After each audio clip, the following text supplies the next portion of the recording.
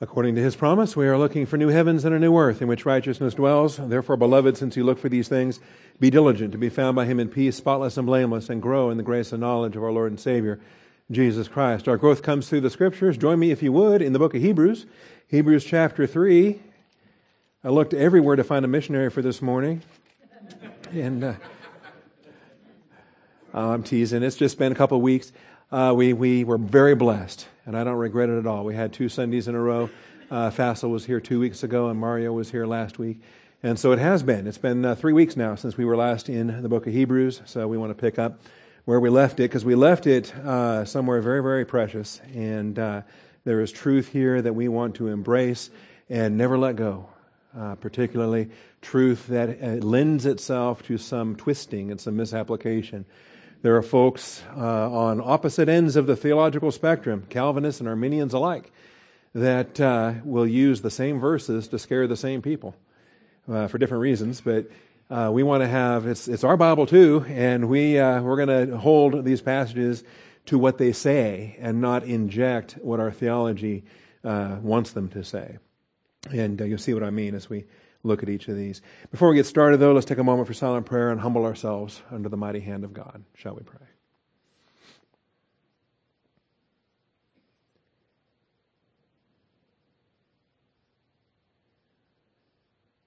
Almighty Father, we do come before you, just so thankful. Thankful for your faithfulness, thankful for your help, Father.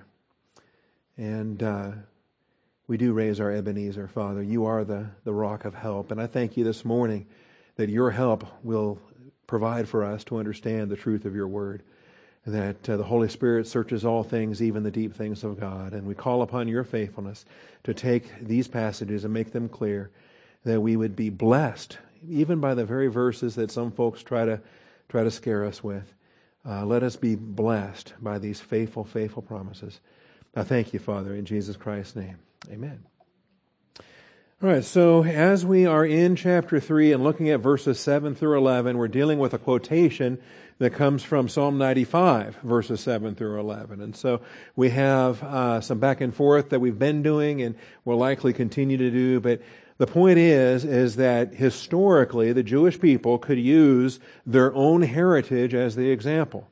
That any Jewish person living in the land of promise would be able to point back to the Exodus generation who were brought out of the land of Egypt, but never were allowed to enter into the land of promise. It was delayed until the wilderness generation then, 40 years later, they were blessed under Joshua's leadership to enter into the land of promise, or the land of rest.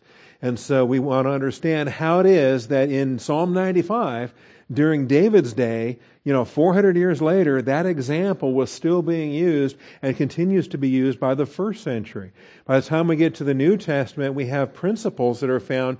It's not only Jewish people that can use a Jewish heritage to give them their application, but the church. The church can use Israel's illustration, and the Apostle Paul does that in 1 Corinthians chapter 10. He uses the Exodus generation as his example and uses that as a warning for the church. The author of Hebrews does the same thing. He quotes Psalm 95 but points back to the Exodus generation and says that's the example for the church. And we want to be clear on this. And so we've been looking at this. It says, therefore, verse 7, just as the Holy Spirit says, today, if you hear His voice, do not harden your hearts, as when they provoked me, as in the day of trial in the wilderness. So the Exodus generation did what they did, but beyond all that, there is a daily application to be made. When the people of God hear the voice of God, it then becomes our test. Do we listen? Do we open our ears? Do we humble ourselves? Or do we harden our hearts? Do we not listen? Do we close it out? And that's a daily battle.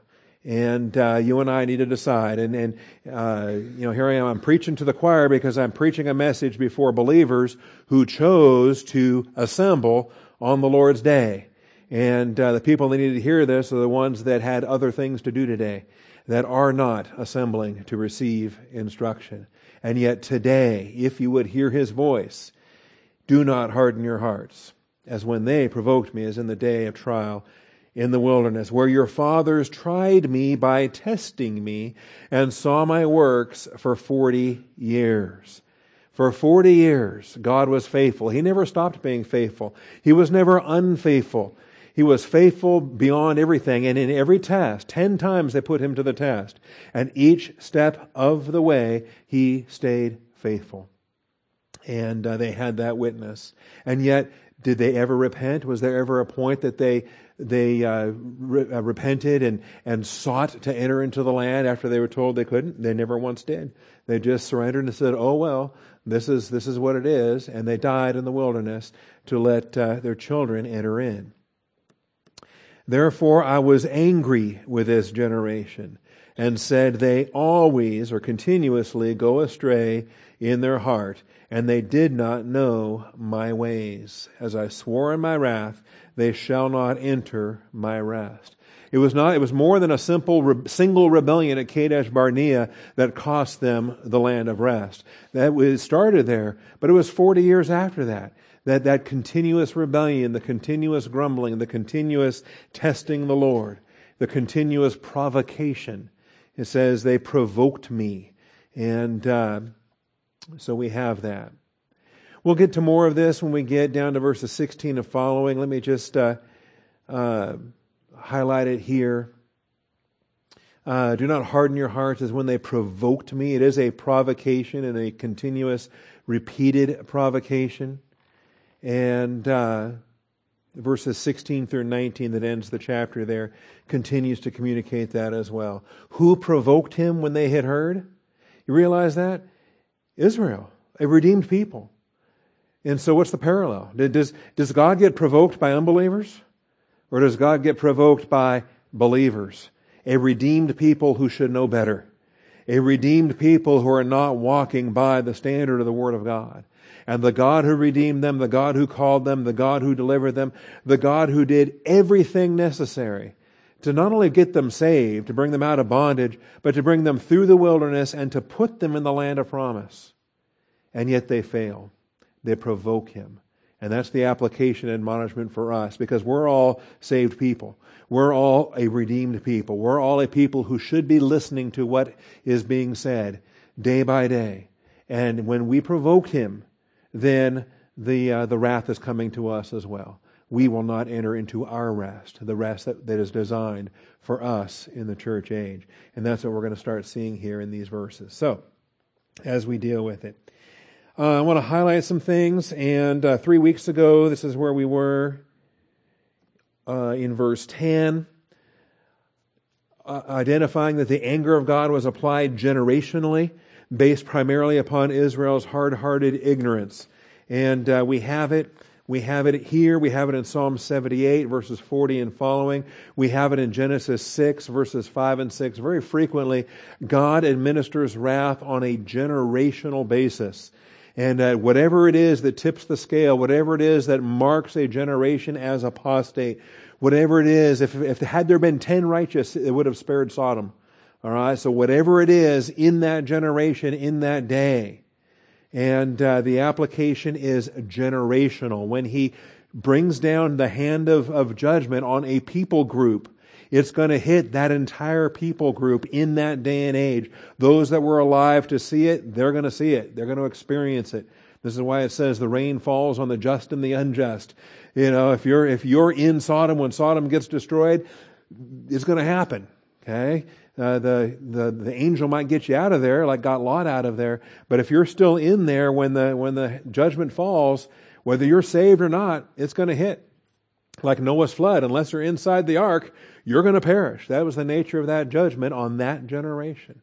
Noah and his sons survived, and their wives.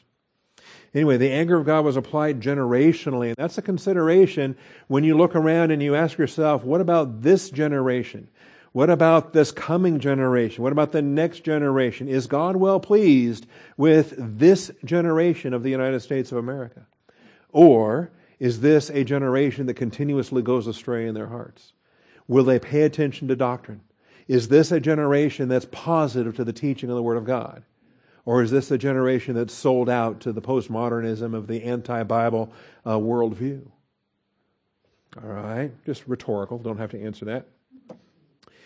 Generational dealings are seen throughout Scripture. And you see that, I think it is a curious thing to me, in Genesis 15:16, generational dealings. We talk about the third and the fourth generation of those who hate me. God's patience only lasts so long. He is slow to anger, but He eventually gets there. All right? He is slow to anger, but there is a time when that wrath is then poured forth should repentance not take place. So God tells Abraham, know for certain that your descendants will be strangers in a land that is not theirs, where they will be enslaved and oppressed 400 years. But I will also judge the nation whom they will serve, and afterward they will come out with many possessions. As for you, you shall go to your fathers in peace. You will be buried at a good old age. Then, in the fourth generation, you see that? See, God keeps track. He counts.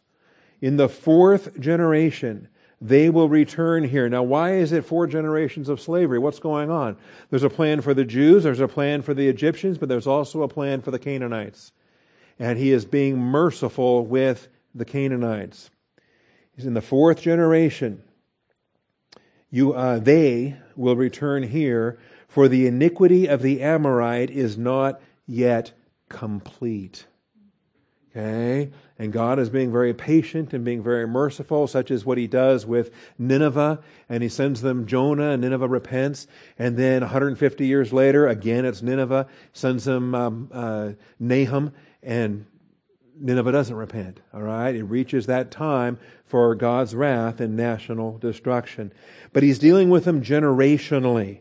And He counts to the third and to the fourth generation of those who hate me. And then He counts to 1,000 generations of those who love me and keep my commandments. And that's what we have to look forward to.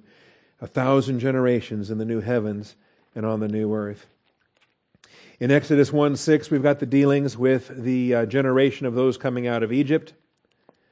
Exodus 1:6. Joseph died, and all his brothers, and all that generation. So what happens when a generation is gone, when no one remains?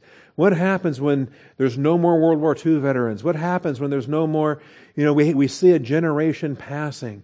There's no more of anyone that remembers the Great Depression, or what happens when we lose the last living World War II service member, and so forth. God is tracking the generations, and He deals with people groups on that basis. Numbers 32:13, Deuteronomy 7:9.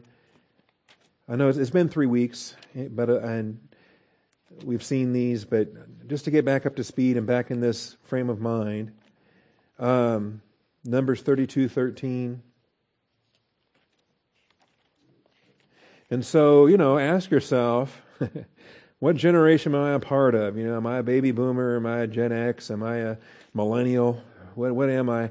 And where do I fit? And what is the impact I'm supposed to have in my generation? What is my salt and light, and is it working? Or is the hammer about to fall and the rain's going to fall on the just and the unjust? I need to know that. Am I a remnant about to suffer the undeserved suffering of what my generation is getting in a very deserved way? Numbers 32:13. Got a slow page flipper this morning. There it is. And the Lord's anger burned in that day, verse 10, and He swore, saying, none of them, and He swore. Okay, that doesn't mean He cussed. That means He took a vow. The God who cannot lie is putting Himself under a solemn vow, saying, none of the men who came up from Egypt from 20 years old and upward. Why did He pick that number? I don't know, but that seems to be a number that fixes itself on generational accountability.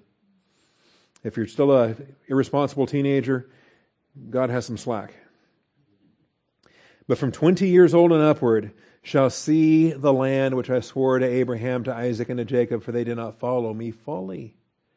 You see, if you're just going to play games with it and be a fence sitter, follow them a little bit when it's convenient, but still, have one foot in the world and be having fun in carnality.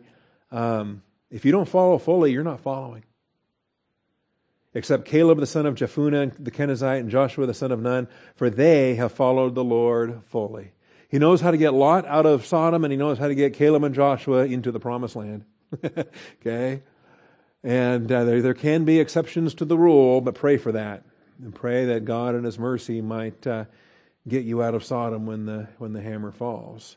And He deals generationally. So the Lord, anger burned against Israel. He made them wander in the wilderness 40 years until the entire generation of those who had done evil on the side of the Lord was destroyed. I think Moses was among the last, if not the last, to die. He took him up to the mountain. He got to see it from a distance on Mount Pisgah, and then he died. And the Lord buried him, and Joshua took it from there. Deuteronomy 7:9. Deuteronomy 7:9. This is a good one too, because this mentions the wrath of God to the third and to the fourth generation, and then the chesed of God. So the Lord did not set His love on you, nor choose you because you were more in number than any of the peoples, for you were the fewest of all peoples. But because the Lord loved you and kept His oath, which He swore to your forefathers, the Lord brought you out by a mighty hand and redeemed you from the house of slavery, from the hand of Pharaoh, king of Egypt. See, they were the heirs of the Abrahamic covenant. They didn't deserve to be redeemed out of slavery, right? Do we deserve to be delivered out of our slavery? Who among us deserves to be saved? And yet there's a covenant, there's a promise. The Lamb of God slain from the foundation of the world has agreed to be the kinsman redeemer. And even when Adam and Eve were expelled from the garden, there was a promise that the seed of the woman was going to crush the serpent's head, and he would be the solution to Adam's fall. And so this is it. So know therefore that the Lord your God, He is God, the faithful God, who keeps His covenant and loving kindness to 1,000th generation with those who love Him and keep His commandments, but repays those who hate Him to their faces to destroy them. He will not delay with him who hates Him. He will repay him to his face. Anyway, there's the promise there. He's counting the generations, up to 1,000 of them specifically. And that's what I'm speaking on, the 1,000 generations at the Schaefer Conference this March. In fact, 1 month and 1 week from tomorrow. Acts 13:36. Acts 13:36.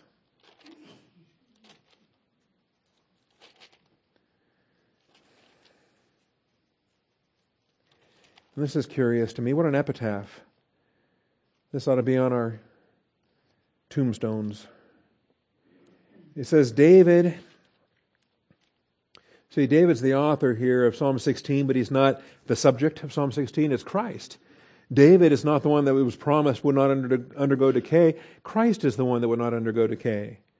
And so as Paul's preaching this, he says, tell you what, David wrote Psalm 16, but he died, and he's still dead. Okay. David, after he had served the purpose of God in his own generation, fell asleep, was laid among his fathers, and underwent decay.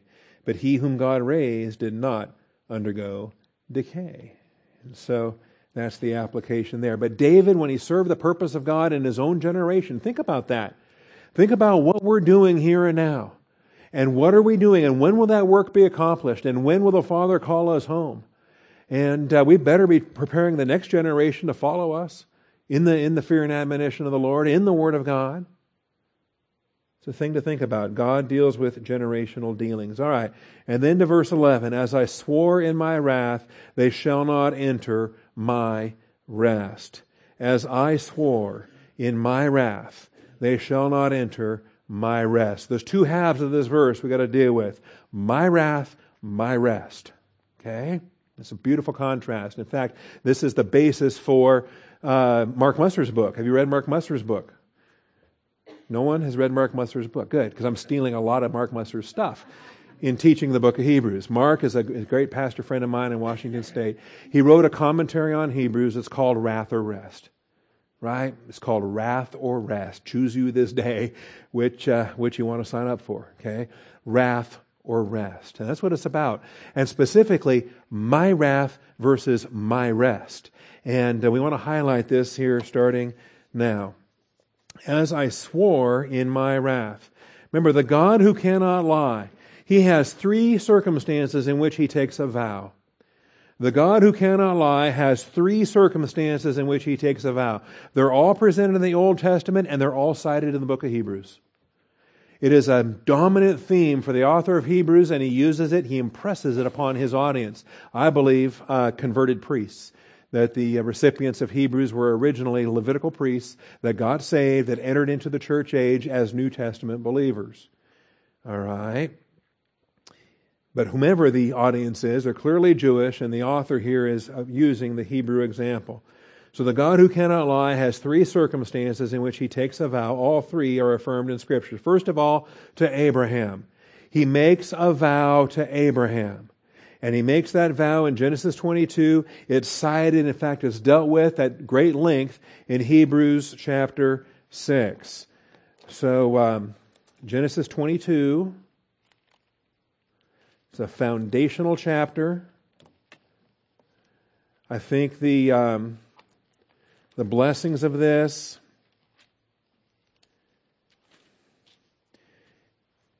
you think your way through Genesis. In chapter 21, Isaac is born. In chapter 22, God says, kill him. All right? Seriously? I waited 100 years to have a baby, and now you want me to kill him? And here's the covenant, here's the promise, here's the vow. And it's a beautiful thing. The offering of Isaac in this chapter. And if we're familiar with the story, we don't have to read the whole chapter, but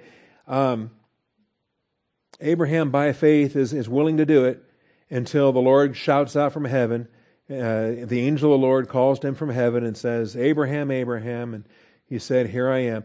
I think in verse 10, he stretched out his hand and took the knife to slay his son. The stretching out of the hand, I mean, literally, was that hand in a forward motion when the voice of God stopped him? Seems like it. Do not stretch out your hand against the lad. Do nothing to him, for now I know that you fear God, since you have not withheld your son, your only son, from me. And this is the thing. Now, he's got an older son, but that's irrelevant as far as the Abrahamic covenant is concerned. Isaac is the monogenes, the one of a kind, the uniquely begotten son. That the miraculous provision for Abraham and Sarah in their old age. And so this is how it gets the name the Lord will provide. This is now Jehovah Jireh. And there's a substitute. Okay, there's a substitute so Isaac doesn't have to die. And that's our gospel message right there. Guess what? There's a substitute so you don't have to die and go to hell. And there is a provision. And that's our Savior, of course, who went to the cross. So, in the mount of the Lord it will be provided. So the angel of the Lord called to Abraham a second time from heaven. He says, now it's time for some doctrine. And he said, by myself I have sworn, declares the Lord. Now the God who cannot lie, who's previously given this covenant anyway, is now going to restate it under the language of an oath. By myself I have sworn, declares the Lord, because you have done this thing, and have not withheld your son, your only son, monogenes, only begotten son. It's the same language as John 3:16. Indeed, I will greatly bless you. I will greatly multiply your seed as the stars of heaven and as the sand which is on the seashore. So he's got a heavenly seed and he's got an earthly seed. And your seed shall possess the gate of their enemies. In your seed, singular, all the nations of the earth shall be blessed, because you have obeyed my voice. And so here is the final statement of the Abrahamic covenant here to Abraham, and it's stated with an oath. Well, what do we read in Hebrews 6? In Hebrews 6, this is a big deal. Okay? It's not just your goofy pastor who's overstressing something and you say, come on, pastor, relax a bit about it. Is it really that big a deal? Well, the author of Hebrews thought so. And the Holy Spirit put it in Scripture. Hebrews 6:13, when God made the promise to Abraham, since he could swear by no one greater, he swore by himself. Isn't that great? I mean, what else is he going to do? We go to court, we put our hand on a Bible, we read, so help me God. Well, what's God going to do, right? So help me, or, it's, He is the ultimate. He is the I am. But the fact that He does this, to swear by Himself, has a huge impact on the author of Hebrews here, and it's inspired by the Holy Spirit into our Bibles, saying, I will surely bless you, I will surely multiply you. And so having patiently waited, He obtained the promise. And you think about that, He gives this covenant in 2000 BC and earlier, maybe even 23 BC or 2200 BC. There's flexibility on our Abrahamic and Isaac dating, but in any event, it's over 2,000 years until Jesus comes along, when the seed of Abraham fulfills where the Jehovah Jireh, the Lord will provide. Yeah, the Lord will provide, and there is no other ram in the thicket. Jesus has to go to the cross. There is no substitute. He is the substitute, and it costs Him His Son. The Father has to do what He spared Abraham from doing, and that's extraordinary. Verse 16, for men swear by one greater than themselves, and with them an oath given as a confirmation is the end of every dispute. I mean, that oath ends it. If he is faithless, if he is violating his oath, there are severe consequences based upon the objects that are brought to witness on this oath. When he says, as I live, declares the Lord, that means if I violate this oath, I'm not living. Kill me now. So in the same way, God, desiring even more to show to the heirs of the promise the unchangeableness of His purpose, interposed with an oath. So He takes this step, so that by two unchangeable things, in which it is impossible for God to lie, we who have taken refuge would have strong encouragement to take hold of the hope set before us. And you think, some Arminian comes along and says you can lose your salvation. Are you kidding me? You realize this? The God who cannot lie, who interposed with an oath? We've got double eternal security. How about that? Infinity times 2 in our position in Christ. So we take hold of the hope set before us. This hope we have as an anchor of the soul. A hope both sure and steadfast, and one which enters within the veil. Yeah, we've got an anchor, all right. That anchor is Jesus, and we're in Him. And the possibility of losing that is doubly impossible in the eternal security of what God has promised here. So there's an oath. The second time He makes an oath, it's to the Exodus generation, and this one's an oath of wrath. And this is the one we've been looking at, right, from Numbers 14, verses 26 through 35. And He takes an oath. Again, He's the God who cannot lie, so He could just say it and it's eternally true, but He says it and then He takes an oath to the Exodus generation. Numbers 14, we looked at it, I don't have to reread it because we saw it already, verses 26 through 35, and then the impact that it has in Hebrews, and we've seen 3:11, we've seen 3:18. The one we haven't seen yet is when we cross over into chapter 4. And so this is not just learn from that example because those guys messed up. Okay? Yes, learn from that example because those guys messed up, but also you learn from that example and don't be those guys. Don't you mess up too. Because this same test that they failed is laid at your feet. Pass it. Don't fail it. Don't provoke. So who provoked Him? To whom did He swear? Those who were disobedient. So you're a redeemed people. Don't be disobedient. Don't provoke Him. So we see that they were not able to enter. Look at the end of chapter 3, verse 19. So we see that they were not able to enter because of unbelief. Whose fault was it? Their fault. Their unbelief. God was no less faithful because they were faithless. But their unbelief became the hindrance. It became the obstacle. So, chapter 4, let us fear. Okay? We have our own fear of the Lord application. We don't want to be them. They were headed for a physical land surrounded by physical enemies, but they were headed for a land of promise, a land of rest. We're headed to our own rest, far greater than anything Joshua could have given these guys. And we don't want to fall through that same example. Therefore, let us fear if while a promise remains of entering His rest, remember, my wrath, my rest, His rest, any one of you may seem to have come short of it. And that's the warning. And that's what we're going to be warned about throughout chapter 3, throughout chapter 4, throughout chapter 6, throughout chapter 10. The whole book is warning church-age believers to not die in the spiritual wilderness, but to enter into God the Father's rest. And so He interposes with an oath. Verse 3, for we who have believed. Now, we're not talking about a day back in 1973 when you got saved. That's a mistake, okay? Or whatever year you got saved, okay? Think back to that moment when you were no longer an unbeliever and you received eternal life, okay? That glorious phase 1 salvation, that glorious moment of deliverance, okay? And it's great to think about that, but quit thinking about that in verse 3. And when it says, we who have believed, we're not talking about phase 1 salvation there. We're talking about a redeemed person who is living the Word of God. This is experiential. This is the sanctification faith that is required to enter into rest. It's still by grace through faith, right? Getting saved was by grace through faith. Entering into the Father's rest is by grace through faith.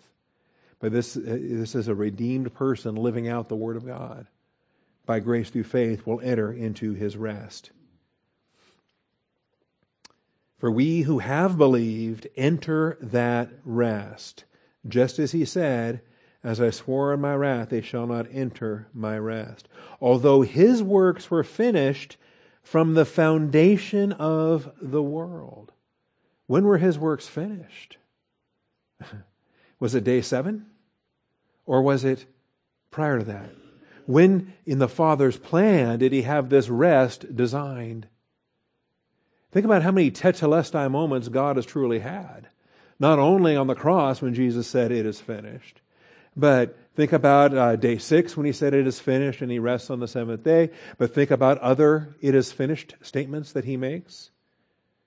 Like the foundation of the world. And how about in the future at the great abdication, the Omega moment, when the Son delivers up the kingdom to God, that God may be all in all. You talk about an it is finished moment. Then comes the end. Anyway, there's several, and categorizing them is useful. So, again, I swore in my wrath they should not enter rest. The taking of the vow is significant. And when He makes His promise to Abraham, when He makes His promise to the Exodus generation, the third time is to Jesus. In Psalm 110 and verse 4. It's an Old Testament oath. The God who cannot lie has 3 circumstances in which He takes a vow. The third one is Psalm 110 and verse 4. Psalm 110 and verse 4. We're familiar with Psalm 110? Well, I think so, because we've dealt with the early verses in chapter 1 and chapter 2. We've dealt with the early verses. We've got some of the later verses still coming up, where the Lord said to my Lord, sit at my right hand until I make your enemies a footstool for your feet. We've dealt with that. That has an impact in Hebrews. This is the session of Jesus Christ at the right hand of God the Father. The Lord will stretch forth your strong scepter from Zion, saying, rule in the midst of your enemies. So when His present session in heaven is complete, He's going to go forward and conquer, and He's going to rule in the midst of His enemies. We call that the millennium. Ruling in the midst of His enemies. Your people will volunteer freely in the day of your power. That's not the millennium. That's the fullness of time. That's after the millennium, the new heavens and new earth, with His people volunteering freely. No more enemies in verse 3. In holy array from the womb of the dawn. Wow, there's some doctrine. Your youth are to you as the dew. And so what starts happening with new generations that are born after the millennium? Anyway, then verse 4, look at this. The Lord has sworn and will not change his mind. Now, of the 3 times that God takes an oath, this is the third and final one, and this is the one that specifically says will not change his mind. Okay? He's not going to change his mind for the Abrahamic covenant. He's not going to change his mind for the Exodus generation, but you have to wonder, what might he have done had they repented? Who knows? In any event, the Lord has sworn and will not change his mind. You are a priest forever according to the order of Melchizedek. Now, we'll get to that. That's a whole theme. That's all from chapter 7 to the end of the book of Hebrews is the Melchizedek priesthood. But think about it. Sit at my right hand, he doesn't say that with an oath. You are a priest forever according to the order of Melchizedek. He swears that with an oath. All right? He swears that with an oath. So the Lord has sworn will not change his mind. You are a priest forever according to the order of Melchizedek. And that's the oath. And it's going to come up. The author of Hebrews is going to make a big deal out of this. Hebrews 7 and verse 21. And starting in chapter 7, we start to have this priesthood message. If indeed his audience are themselves Levitical priests that crossed into the church age after Pentecost, then this passage is going to be huge for his audience, as he shows a priesthood that's greater than the Levitical priesthood. And the whole chapter is about Melchizedek and how he's a shadow and a type of Christ, and how Levi paid tithes to Melchizedek, because Levi was in the loins of Abraham when Abraham gave a tithe to Melchizedek. How in verse 11 of Hebrews 7, guess what? Perfection doesn't come through the Levitical priesthood. And that's a very pointed reminder, especially if in their apostasy, this crowd's going to go back to their Levitical priesthood. Right? We have a lot of apostasy doctrine coming up. We're going to talk about what is apostasy back then and what is apostasy for us today, and what apostasy is not, losing your salvation. But apostasy is departing from the doctrine of the New Testament. That's apostasy. And they were on the verge of going back to the law and the Levitical priesthood. And he said that didn't make anybody perfect. So now we've got a priesthood, and there's a new law, the law of Christ, and the Melchizedek priesthood in Christ. And clearly, it's evident that our Lord was descended from Judah, verse 14. There's a tribe that never had anything priestly spoken about them. And so what is this? What is this? And how did Melchizedek even become a priest? So verse 15, Hebrews 7:15. Are y'all with me still? Hebrews 7:15. It is clearer still. So it's evident that from the tribe of Judah, Jesus was not going to be a Levitical priest. That's evident. And it's even more evident, clearer than that, if another priest arises according to the likeness of Melchizedek, who has become such not on the basis of a law of physical requirement, but according to the power of an indestructible life. Guess what, folks? That's us. That's Jesus first and foremost, the apostle and high priest of our confession. But you know what? We too have that indestructible life. We share that same priesthood in Christ. Every one of us. Not just some, Roman Catholic priest that can mediate for us. We're all priests. We all have that indestructible life in Christ. For it is attested of him, you are a priest forever, according to the order of Melchizedek. For on the one hand, there is the setting aside of a former commandment because of its weakness and uselessness. Why are we going to keep Mosaic law around? Why would we keep Levitical priesthood around? What did that ever accomplish? And on the other hand, there is the bringing in of a better hope through which we draw near to God. Inasmuch, and as if that's not enough, right? The law made nothing perfect, so why would we keep this Levitical thing up and running when we have the Melchizedek priesthood in Christ? And as if that's not enough, inasmuch as it was not without an oath, for they indeed became priests without an oath. Did God swear, to Aaron, As I live, declareth the Lord, thou art a priest. No. The oath came to Messiah. The oath came to the Lord said to my Lord. Okay?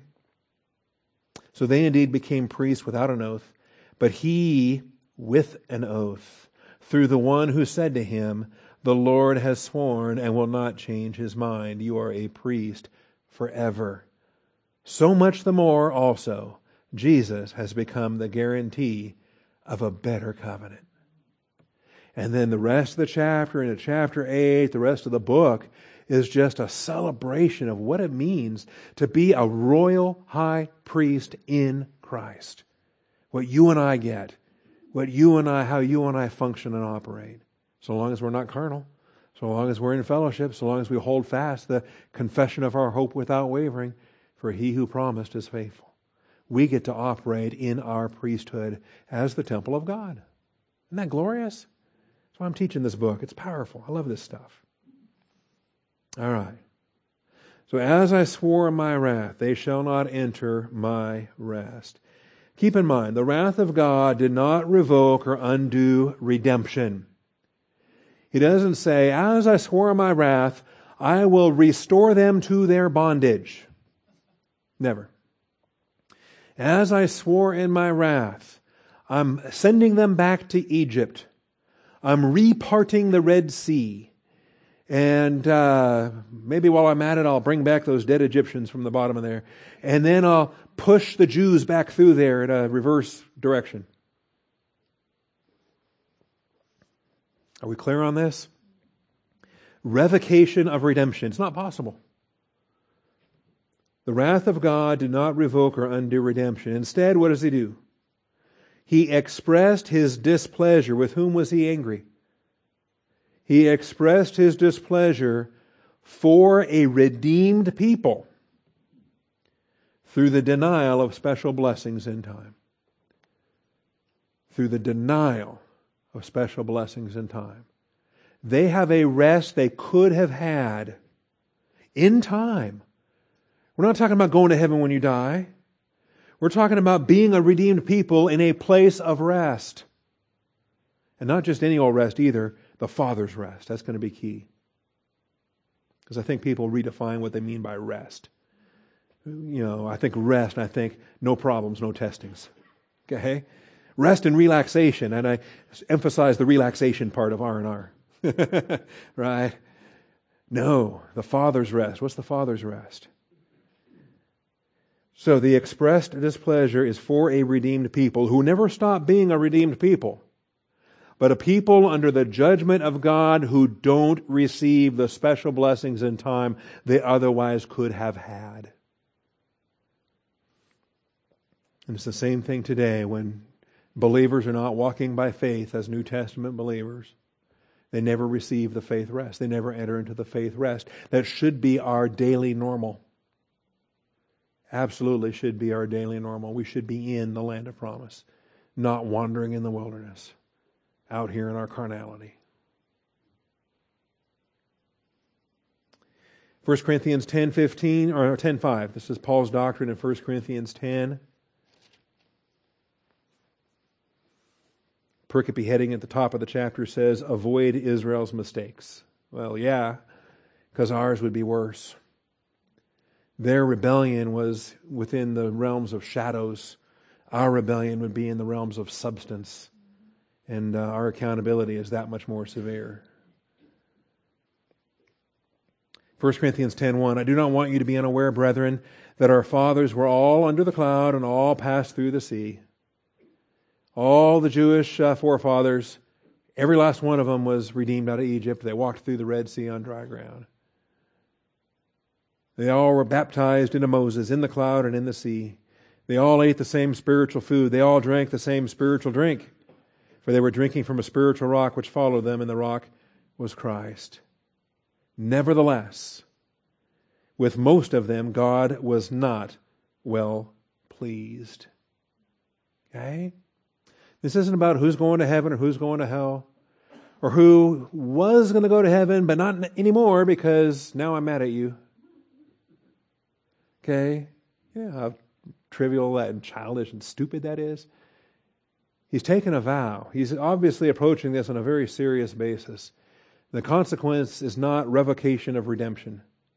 The consequence is a life in the wilderness. And you know what? He didn't just strike them dead that very moment. They had to live 40 years seeing His faithfulness. 40 years of not being in the rest. 40 years of tents and sand and dirt and scorpions and whatever else. 40 years of wilderness. You know, I mean, we talk about the sin and the death. You know, I think what's worse than the sin and death is 40 years in the wilderness. You know, at least if God killed you now, you could go home and get something at the judgment seat of Christ. How much are you going to throw away over the next 40 years of carnality? Living in the wilderness of a non-faith life instead of the faith rest life. So, with most of them, God was not well pleased. See, without faith, it's impossible to please God. And we're going to get that. That's the whole impact in Hebrews 11 and 12. So, as long as we're clear. Now, my rest, like my works, my ways, my wrath. You see the my throughout this whole paragraph? My.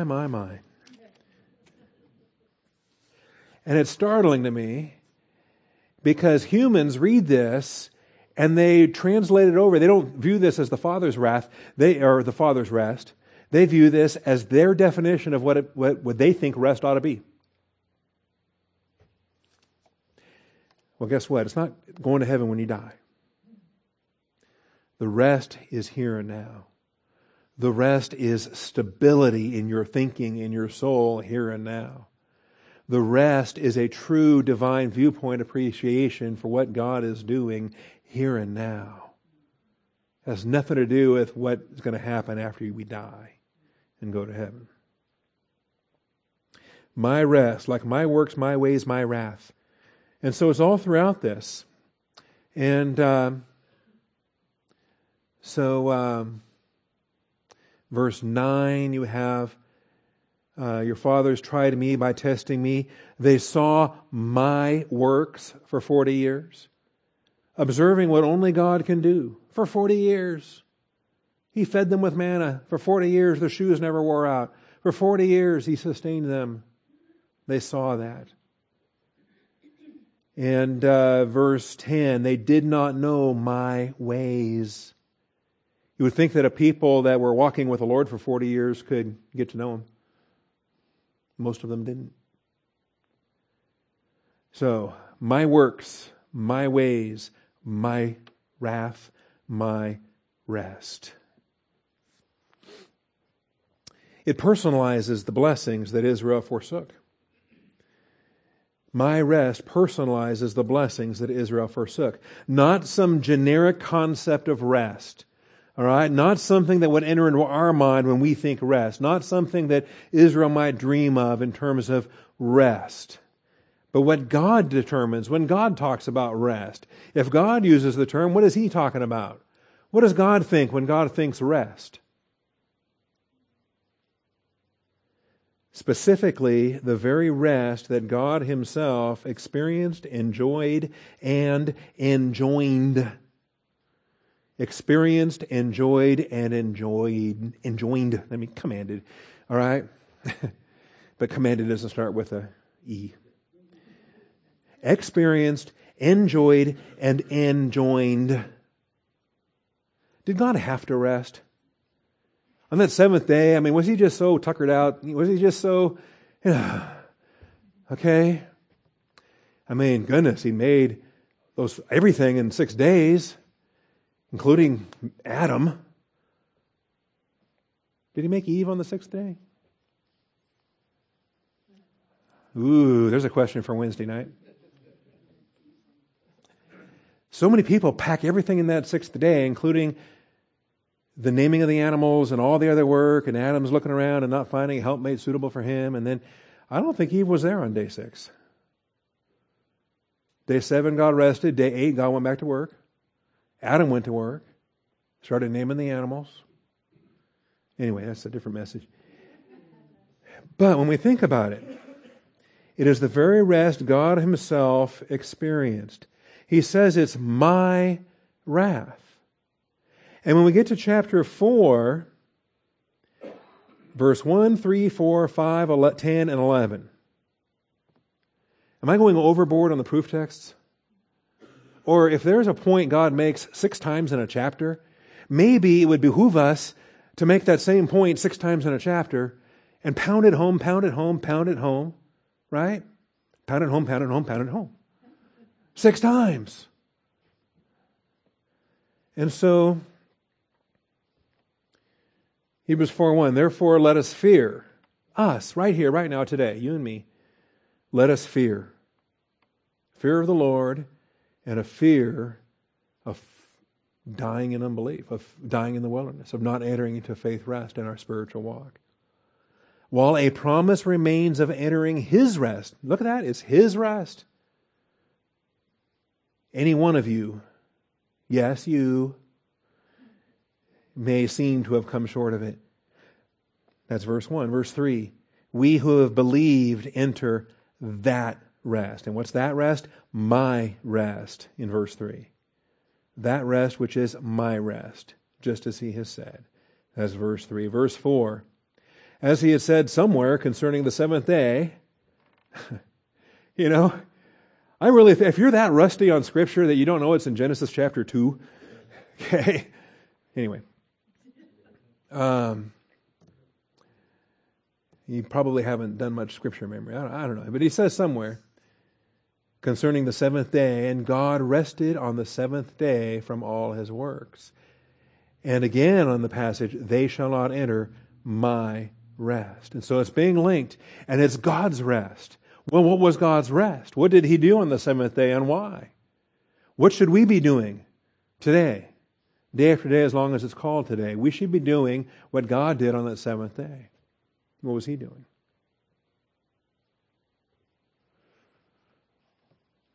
All right. Verse 10 of chapter 4. So let's see. He again fixes a certain day, today, saying through David, after so long a time, just as has been said before, today, if you hear His voice, do not harden your hearts. And this, by the way, is how we can prove David wrote Psalm 95. Nothing in Psalm 95 tells us that, but Hebrews 7 tells us that. David wrote Psalm 95. If Joshua had given them rest, he would not have spoken of another day after that. So there remains a Sabbath rest for the people of God. That is, us, church-age believers, in our stewardship.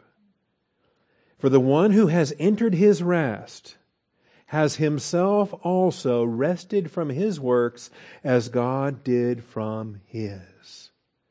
And that's the whole secret right there. I gave it away. We'll get there when we get into chapter 4. But when you want a practical, how do I enter this rest lesson? That's it. Copy the Father. So let us be diligent to enter that rest. You mean it's not automatic? It's not an easy thing? It requires work? Well, who wants to do that? You mean it takes work to enter rest? Be diligent to enter that rest, so that no one, and that includes you, yes, no one gets an exception to this, no one will fall through following the same example of disobedience. See, with most of us, God may not be well pleased if we are disobedient. If He expects more of us, judgment begins with the house of God. We are more accountable. And so if we don't walk by faith, if a redeemed people with 2 canons of Scripture, a Hebrew canon and a Greek canon, if a redeemed people doesn't walk by faith to live the Word of God out in a daily faith rest, what are we doing? We're provoking Him to wrath. And we're not going to enter into that rest. We're going to die in our own wilderness. The wilderness of our own making.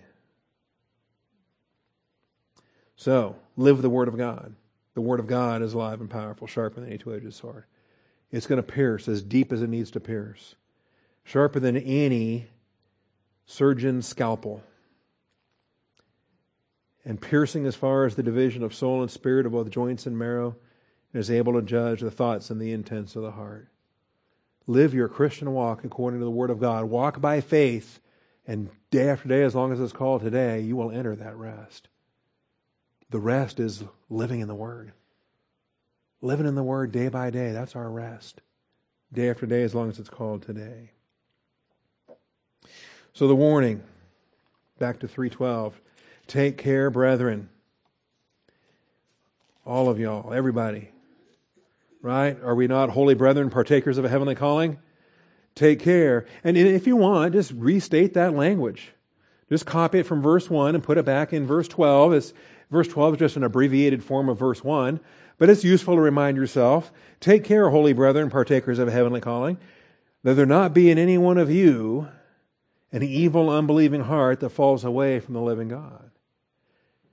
You're a believer, you can still have an evil heart, and you do still have an evil heart. You've got two hearts now. You got your old heart, and you got your new heart. Which one are you going to operate out of? You have two natures. Your old nature in Adam. You see, the day you got saved, that thing wasn't buried. Nothing whatsoever happened to the old man when you got saved. God just gave you a new man to beat it. You got a new man now. And now you got an option. Which coat do you want to wear? You're going to put on the Lord Jesus Christ and make no provision for the flesh with regard to its lust? Or you're going to cast it aside and say, no thanks. I want to put that old thing back on again. It's nasty. It's full of holes. It stinks. It's vile. But you had it for years and you love it. You love the smell. You love the feel. You love how it looks. Okay? Now get rid of it. Quit putting it on. Now you can't bury it until you bury the body. Then your soul goes to heaven, and all you got after that is just the new nature after that. So a physical death or rapture, your new nature goes to heaven, and you finally get to leave that old nature behind. As Paul said, "O wretched man that I am, who will set me free from this body of death?" We have these two natures. And that's what we're going to talk about next week. And we're going to come back and follow up with this. See, you can be a believer and not believe. A person can believe in some aspect while retaining an unbelief he needs help with as well. The unbelief of the believer. It's an important doctrine. So you're a believer. You got saved in 1973. Great. Happy for you. You've been a believer for 45 years now. Almost. November makes 45 years. Well, are you walking by faith today? Or do you have some unbelief hang-ups? Some unbelief issues? There are aspects of unbelief that remain that have to be worked out by the Word of God. So we're going to open with this next week. I love the Mark 9:24. The man says, "I do believe, help my unbelief." And I tell you, that could be any one of us every day of the week. Right? What is it? What aspect of unbelief do I retain that needs help? And probably several, not just one. If you're down to your last hang-up, then good for you. But that means you're down to your last days on this earth. Okay? Because those aspects of unbelief is what He's working on. And we've got to walk by faith. And even if I'm honest about it, saying, "Lord, I'm struggling with this, but I'm going to walk by faith and trust You," until You choose to resolve it. In the meantime, I don't have any answers, but Father, I trust You. And that's my rest day by day. Unbelief is the failure of the Exodus generation to enter that rest. Unbelief is our failure to enter that rest. The unbelief of the believer. So we're going to tackle that. The new heart that we receive in Christ does not eradicate the old heart we had in Adam and still have as believers today. Daily volitional choices must be made as to which heart we put on. Which heart are we going to put on? The presence of an evil, unbelieving heart does not indicate a loss of salvation. So every Calvinist or Arminian or anybody that points that out to you and says, "See, look at that. There's an evil, unbelieving heart. They lost their salvation. Or they were never saved to begin with." Stop them right there and say, "That's the dumbest thing I ever heard." Because the new heart we receive in Christ does not eradicate the old heart we had in Adam. And just make them accept that. Don't even proceed beyond that in the conversation until they get this. And show them these verses. We're going to spend next week in these verses. Because it says, take that off, put that on. And we got to do that daily. If we don't, we put that old coat back on again. And we find ourselves doing what we don't want to do, but the flesh sure wants to do it, so here we go. Okay, buckle up and here we go. We're back on that roller coaster again. So the presence of an evil, unbelieving heart does not indicate a loss of salvation. It indicates that here's a redeemed person not using the doctrine he's supposed to be using, not walking by faith. He's gone back to his vomit. And we'll define apostasy for you. Apostasy is a departure from God's living presence, God's service, and God's fellowship. It's not a loss of eternal life. How long is eternal life? Trick question. Eternal. Cannot be lost. Okay? So, don't skip next week. That's the slide we're going to look at next week. And we're going to spend some time with it because I think it's vital. Heavenly Father, again, we've gone long this morning, but I thank you for your faithfulness. Father, thank you for teaching us this doctrine. I think it's important doctrine and foundational to our Christian walk. Are we going to stay in fellowship or go out of fellowship? Are we going to confess, be restored to fellowship? And as we are in fellowship, Father, how does this, what is the expression about putting on a new heart versus the old heart and putting on the Lord Jesus Christ? There's several idioms. We want to know each one for what it is and understand it all comes down to spirituality versus carnality and how we keep short accounts and how we walk in the light. Father, that's the secret here. That's the key. So we want the blood of Jesus Christ to keep on cleansing us from all sins. Father, we want to have fellowship with you and with your Son. And on this basis then, Father, we are in that priesthood, in that Holy of Holies, functioning in our indestructible life. So thank you for being faithful, Father. I thank you and praise you in Jesus Christ's name. Amen.